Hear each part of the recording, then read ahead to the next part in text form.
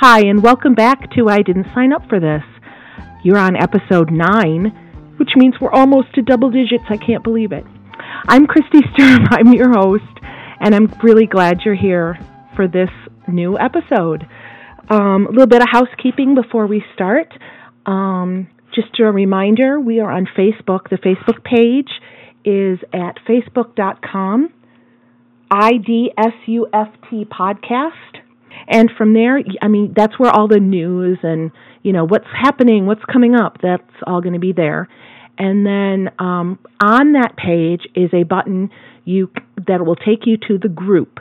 And the group is where I'm hoping to develop a community where we can all talk about not only the episodes, but what we're going through. So come on over, join the page, hop on over, join the group. Get involved, start a conversation, join a conversation. We'd love to have you. You can also find us on Instagram and Twitter at IDSUFT podcast. That will always be where you can find us. And we are on Spotify, Stitcher, iTunes, Google Play Music. I didn't sign up for this. And you'll search for that. Look for the little teal-colored logo with the clipboard and the big word no, and that's us. Subscribe if you feel like it, and I'd love it if you did. Pop on over to iTunes and give us a 5 stars and a great review. We'd love that. Why do I keep saying we? It's just me here. There's no we. It's just me. So do that, or on any of your favorite podcast apps. You can just search for I Didn't Sign Up for This, find that little teal logo, subscribe, and keep up with us there. Okay, before I start, I want to lay down a disclaimer. Today I'm talking about PTSD as a special needs parent. Now, I am not a psychologist. I have 0 advanced degrees. Well, I have a bachelor's degree, but nothing in any psychology field, or how trauma or difficult experiences affect us, or how the brain processes any of it. All I have are 3 children who have provided numerous experiences that have been epically difficult, and one child with whom I would describe, and have described, living as being a type of war zone. Now, don't misunderstand. I am not saying that my experiences can even begin to compare with being in a war zone or working in a prison, which my husband actually did do for a number of years. So, he's got the comparison there. Or, anything that's typically associated with PTSD. But in my attempts to get help when I've needed it from actual professionals, this term has come up numerous times, and I think there's value in that. First, let's look at this. PTSD, or post-traumatic stress disorder, is medically defined as a mental health condition that's triggered by a terrifying event or events, either experiencing it or witnessing it. Symptoms can include flashbacks, nightmares, and severe anxiety, as well as uncontrollable thoughts about the events. Most people who go through traumatic events may have temporary difficulty adjusting and coping, but with time and good self-care, they usually get better. If the symptoms get worse or last for months or even years and interfere with your day-to-day functioning, you may have PTSD. Now, I can remember when my therapist first brought this up as something I might be suffering from, and y'all, I laughed so hard. The thought that being Henry's parent would have left me with PTSD, like some war-hardened veteran or someone who's been through a horrifyingly traumatic experience, it was just hysterical to me. Yeah, it's hard. Yeah, it leaves me often totally exhausted and searching for peace or serenity on a soul level. And yes, I've learned that when I'm around him, I have to be pretty constantly on alert for flying objects, hands and feet and headbutts and hair pulls, knocking over the food I'm trying to feed him. I've learned I can't ever just be relaxed and around him, because you never know when some thought or instinct is going to come over him and he'll just smack you in the face or whip his arms out to push the jar of pasta out of your hands, making it dump all over your chest and lap. But that isn't anything like being shot at or having to be hyper aware of enemy lines and enemy fire, or witnessing a 20-car pileup with body parts laying on the highway or something like that, right? Wrong. And a quick Google search of PTSD in special needs parents is going to show just how wrong that is. I got over 12 million hits, you guys. This is a thing. Yes, it might present differently than it does in soldiers and Marines or disaster victims.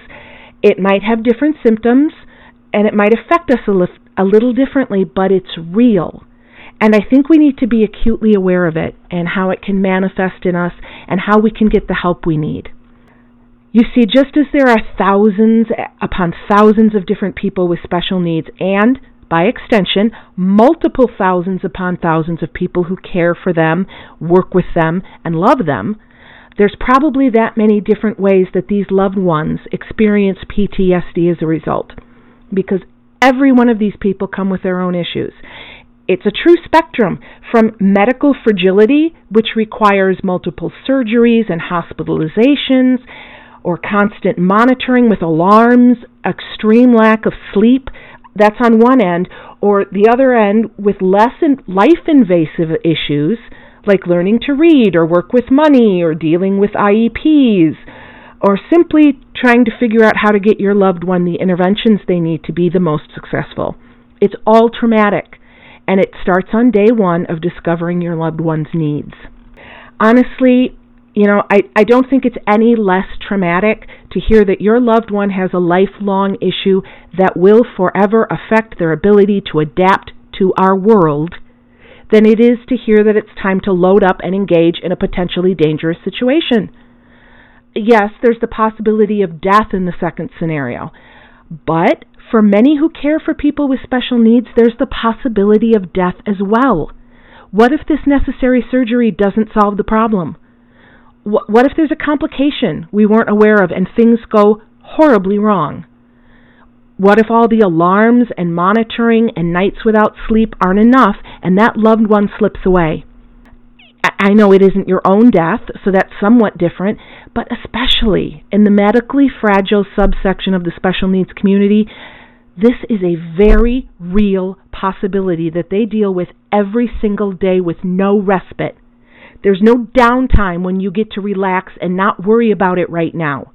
It's constant, it's ever-looming, and it requires an ever-vigilant mindset. You just don't ever get to think, we're safe now. Nothing will happen now. Can you imagine that? I mean, I know I can't. I know I deal with it if I had to, but I haven't had to, so I can't truly imagine it. However, I actually know parents who do. And my mind can't wrap itself around what they deal with every moment of the day. If that doesn't cause PTSD, I don't know what would. But again, that's one subsection of the special needs world, if you will. Most caregivers aren't dealing with issues that immediate and severe, so they should be fine, right? I can't agree with you. If you've been following my podcast, you've heard me talk about what we deal with day to day, whether it's just going out in the world with our loved ones, or handling their educational and therapeutic needs, or, God help us, navigating the systems that were put in place to help us get what we need for those loved ones, but it seems to be rife with hurdles and blockades that prevent what they're meant to provide. For those of you who are parents of neurotypical kids, as I am, I have one who is completely neurotypical. I know we all go through so many of the issues of worrying about those kids. Are they getting what they need? Are they progressing emotionally and educationally and physically in the right way? Are we providing them the right opportunities to grow and learn and express themselves? Are we overscheduling them or missing out on opportunities they should have? As parents, we all go through this stuff, and we worry about making the right decisions to help our kids grow into the best adults they can be. Now, imagine that your kid can't do half of what's out there, or they can't tell you what they're interested in or what they'd like to do or try. Or if they could, they can't do or try those things because they aren't capable of it. Or if they are capable of it, there's a worry that they won't be accepted into it because others might not think they're capable, or Those others might be afraid to let them try because they're different. Imagine that your worries about providing them the right opportunities to grow and learn and express themselves are complicated not only by knowing where those opportunities are and how to access them, but also by figuring out if they're accessible to your loved one and how it might fit into the additionally necessary therapies and medical appointments that help them talk and walk and use scissors and work adaptive equipment, communicate in any way. The list is endless. Imagine the stress that's on the shoulders of caregivers who are trying to give their different children the same opportunities your children have access to, but within a much tighter set of parameters and requirements. Imagine the additional stress of trying to figure out how to afford the adaptive equipment your child might need just to live in the world. Things like wheelchairs, traveling medical equipment, hearing aids, glasses that can't be removed or broken, leg braces, technology to help them speak or communicate. Someone always having to be there with that child to do whatever it is with them. That their children can't be dropped off at a Park District program, or you take them to the Park District program and they go in by themselves. Not an option. So what do you do if you can't afford it or you don't have the health insurance to help with the cost? You go without. And then you have the stress of knowing that your loved one is forever additionally handicapped because they didn't even have what they needed to keep up with the other kids like them. Live with that stress every day and you've got to have a form of PTSD. Humans aren't created to carry around these levels of stress for a long period of time. We bend, we snap and we fracture, and sometimes we break. All I can give you are anecdotes from my own life with my son, who is lucky enough not to have the majority of those barriers or problems. He doesn't need medical equipment. He doesn't need a wheelchair. He doesn't need communication devices. He needs someone with him all the time, but all these other things he doesn't need. Instead, Henry presents with behavioral issues that create a different sort of PTSD. For us in our family, it's the inability to ever be truly trusting of him, to never be relaxed or vulnerable around him. Yes, we have other stress causers like the IEPs and the crushing worry about his future, but for us, the main cause has been his behavior. Ever since he started the whole throwing thing, it's been that way for everybody in our house. It's visceral. You can see it on everyone who lives here. I've watched it happen, and it breaks me. There's my daughter. She's the oldest, and then my eldest son, and then Henry, and then my youngest son. My daughter and my eldest son, at least, had some time in a normal home before Henry came along. They had a taste of what it was like to not have to be constantly vigilant. My youngest son never has, and it's crippled him, I think. My daughter and my eldest son are still able to have love for Henry. They knew him back when he was just squishy, with a capital S, that's what we called him, squishy, and he was unthreatening and just a big potato of love. And they had the benefit of the behavior issues starting slowly and being able to slowly modify themselves to it. That doesn't change the fact that they don't trust him, though. Still to this day, if Henry approaches them, they flinch. Their arms will go up in a defensive posture to prevent him from hitting them in the face. They don't like to sit with their backs to him. They want to be able to see him coming so they're prepared. The youngest boy, he never had that chance to slowly modify himself to Henry's behavior. By the time he was born, Henry was in full shrapnel mode. He's never known a house or a life where he could trust Henry or feel safe around him, and therefore he can't stand him. And that's understandable. If you grow up from day one in a house where someone is unpredictable or violent or can hurt you, and you can't hurt them back, and you're expected to love them, but every interaction that you have with them ends up in you getting hurt, you are naturally going to develop negative feelings about that person. It's like, living with an alcoholic parent who gets violent when they're drunk, or an abusive person. You are constantly on guard. And the only time you can really relax is if they aren't around and can't get you. If you have to be around them, you're angry about it, and you're tense, and you're stressed, and you're always waiting for the hammer to fall, or in our case, for the book to hit you in the head. I've tried over the years to joke about it, to try to bring levity to the situation, to maybe lessen how negative it is, but it's just bullshit. The family member trying to minimize the violence of another. And, the only thing I can tell them is that it isn't malicious. Henry isn't angry with them or trying to hurt them or anything. He's just interacting the only way he can. But how does that make it okay for the other people? It doesn't really. So instead, we have a household full of people who are constantly vigilant and prepared to deflect incoming fire. I always joked that my kids are the best at dodgeball because they're used to books flying at them, which actually isn't really funny, but, that's what you have to do to get through it. Gallows humor, that's what people do. I feel terrible for my youngest son.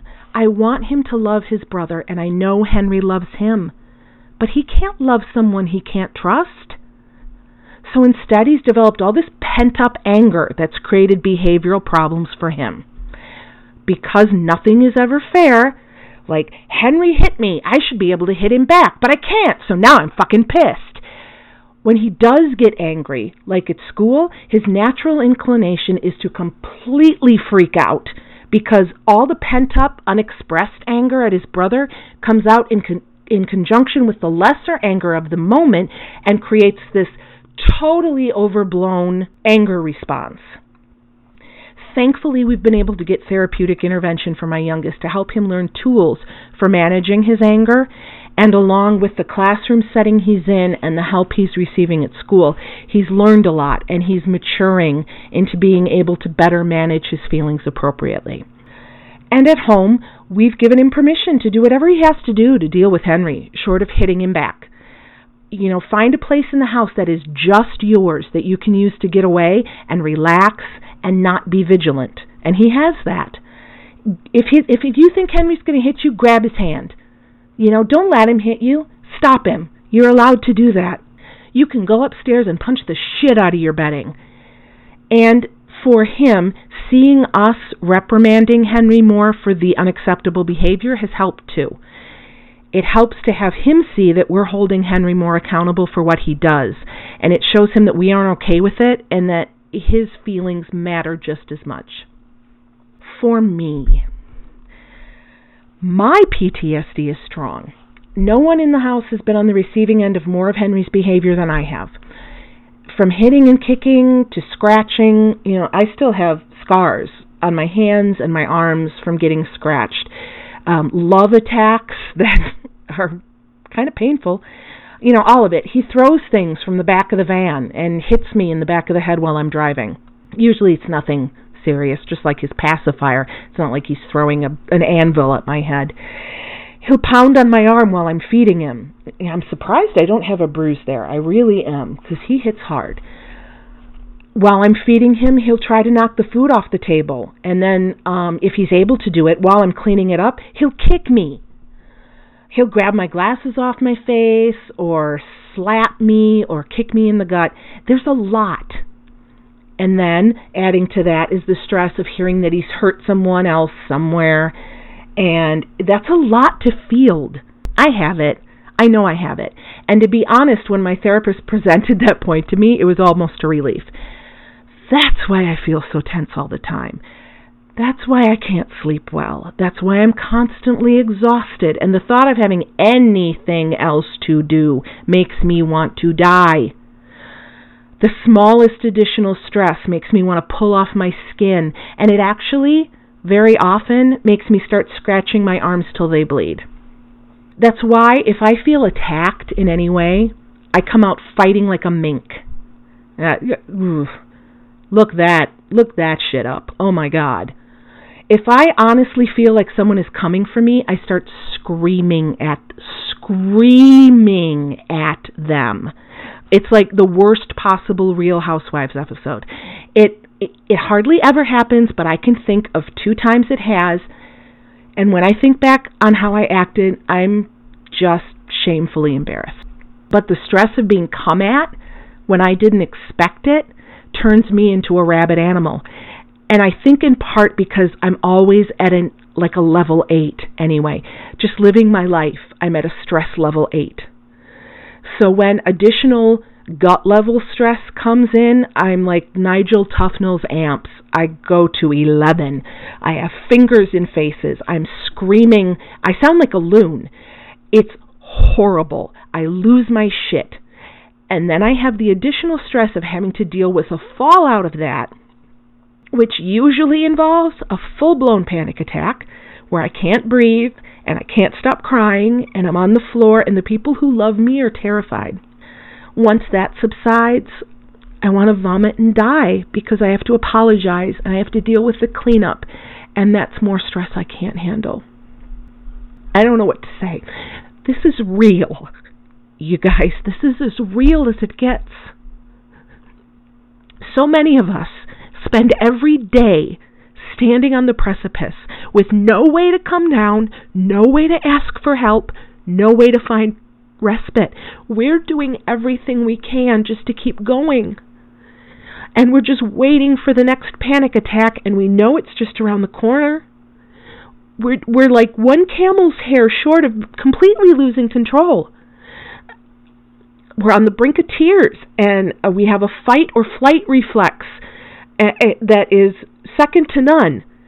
You know, it's like in those movies where the pilot is chasing an enemy or is approaching a target, and they flip up the little button cover that keeps you from accidentally launching the missile or firing. Our little button cover is always up. That's how we live, with our protective covers removed and our missiles are active and live. So what do? The only word is help. Find help. Whether it's respite care or therapy or counseling or talking to your doctor, get help. Our bodies and our minds are not meant to be on constant alert. We can't go for months and years with our nerves raw and our fingers on the button. When your doctor asks how you are, tell them. Tell them you need help. Tell them you feel like you have PTSD. Or, you know what, better yet, don't wait for them to ask. Tell them and ask for references. We have to be able to talk and vent and let out the stress in order to keep functioning. We need professionals to help us manage this stress and find time for peace and find the ability to breathe, even if it's just for a small time. I don't know how many of you have moments like this, when you realize you're not breathing. Not really breathing. You might catch a really deep breath somewhere, and you realize how badly you needed to breathe. That happens to me quite a bit. Even if I can take 10 minutes, like right before I go to sleep, and focus on breathing deeply and consistently and like re-engaging with my body, it helps. But honestly, find help. Find resources and professionals to get hooked up with. We are caregivers to people who desperately need us. That's true. But we're also human beings who are separate from those loved ones, and we need to care for ourselves. To best care for them? Sure. Great. But also because we deserve to be as healthy and functional and able to manage our stress as possible. Sure, we're strong and capable, and we're conquering the world for our loved ones, but we aren't superheroes, no matter how much the world wants us to act like that. And nothing makes me angrier than this idea that special needs parents are superheroes, because we aren't. We are human animals who also need. So, please make sure you're taking care of those needs for yourself. Don't minimize what you're going through or taking on. Don't ignore the signals your body's giving you. And, if the only way you can do it is to tell yourself that by meeting your own needs, you're making sure that you're the best self you can be to care for your person, then do that, whatever it takes. Please, love yourself as much as you love them. And now, it's time for I Didn't Sign Up for This. This is not a funny story. I chose this one for today because it fits in with the topic. For me, this is an example of an episode that created PTSD for me. This is something I have flashbacks about. This is something I still to this day think about, and it makes me sick to my stomach, and it takes me right back to the feeling. And this happened in November of 2011. It was on a Saturday, and at that time on weekend mornings, Henry wakes up early. Well, Henry wakes up early every day. On this day, I let him out of his room, and I took him downstairs, and I set him up with what he wanted to watch, and some books, and some Cheerios, and a pacifier. And like always, I would double check that everything's locked, and I'd go upstairs and go back to sleep. As always, if he needed me, he knows where I am and he can come in my room. And usually at this point, my oldest son was always awake and downstairs doing his thing. So at about 11 a.m., my oldest son came in and woke me up saying, "There's a man at the door who says you have to come now." I wasn't sure what that was about. So I grabbed a robe and I ran downstairs, and there were 2 police officers at my door. Panic. "Do you have a boy with Down syndrome named Henry?" one officer asked. And all I could think, all that ran through my head was, "Oh my God!" You see, apparently Henry had decided to unlock the front door, walk out of it, and wander around the neighborhood in his pajamas and bare feet in November with no supervision. Some wonderful, wonderful neighbors saw him out their window, and they went outside to investigate, and they realized he had Down syndrome, so they called the police. Since Henry couldn't tell them his name or anything about himself, the police had to canvass the neighborhood until they found someone who knew him, his name, and where he lived. I threw on my shoes and ran over to the neighbors where Henry sat on their couch, and he was playing with a toy and surrounded by their family and charming them as he always does. I walked in, and as soon as I saw him, I was like, "Henry, what are you doing?" He didn't respond to me. I walked right up to his face, and I was like, "Henry." He finally looked at me, and he grabbed me, and he snuggled in. He goes, "Oh, Mommy, I'm sorry." Of course, I lost control, and, I'm trying to answer everyone's questions while I'm crying. I was terrified that DCFS was going to be called, but thankfully that didn't happen, because I felt like the worst mother ever, like since Susan Smith, worst mother ever. I took Henry back home and sat there crying for about a half an hour, and then I called my dad, and he brought over and we installed a chain lock immediately. I thought at that point I was going to have install like a new deadbolt that has like a key on each side and all that, but those aren't really recommended, because what if the key gets lost and then you're whatever. So what we did, what happened was we have, the deadbolt, it's just a thumb bolt, and he was able to open it. And yes, the door was locked, but he didn't even have to try. He could open it just, barely, and just walked right out. So we got the chain lock, and that's wonderful. He can't reach it, and even if he could reach it, he doesn't understand how it works. So at this point, it's still good, though I'm certain at some point we're going to have to get something a little more serious for when and if he can reach and figure out that chain lock. I can't express the terror. He could have been abducted. He could have been hit by a car. He could have just continued to wander, unseen by anyone, till he was good and lost, and he never would have found his way home. It could have been tragic. I am thankful. Every time I think about this story, I am thankful that it wasn't. Because a lot of people out there don't have a happy ending to a story like this. I do. But you want to talk about PTSD? I don't think I'd ever be able to forgive myself if anything had happened to him. Ever. So anyway, that's my story for this week. I wasn't expecting this episode to be quite so... But there it is.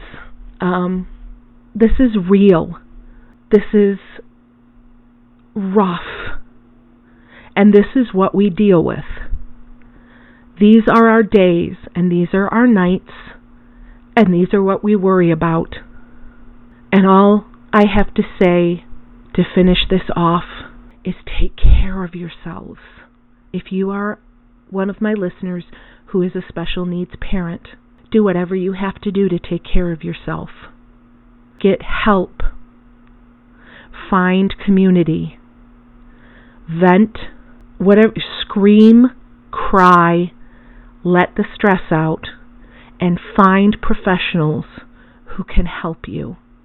Thanks so much. That's it for this week. I just want to just remind you, come on over to the Facebook page. Again, facebook.com/IDSUFT podcast. Join the group. Come on over. Let's talk about this. How are we dealing with this in our lives? Jump in. Ask a question. Share your I didn't sign up for this story. I know you've got them. Let's do this together. Thanks a lot and have a fantastic week.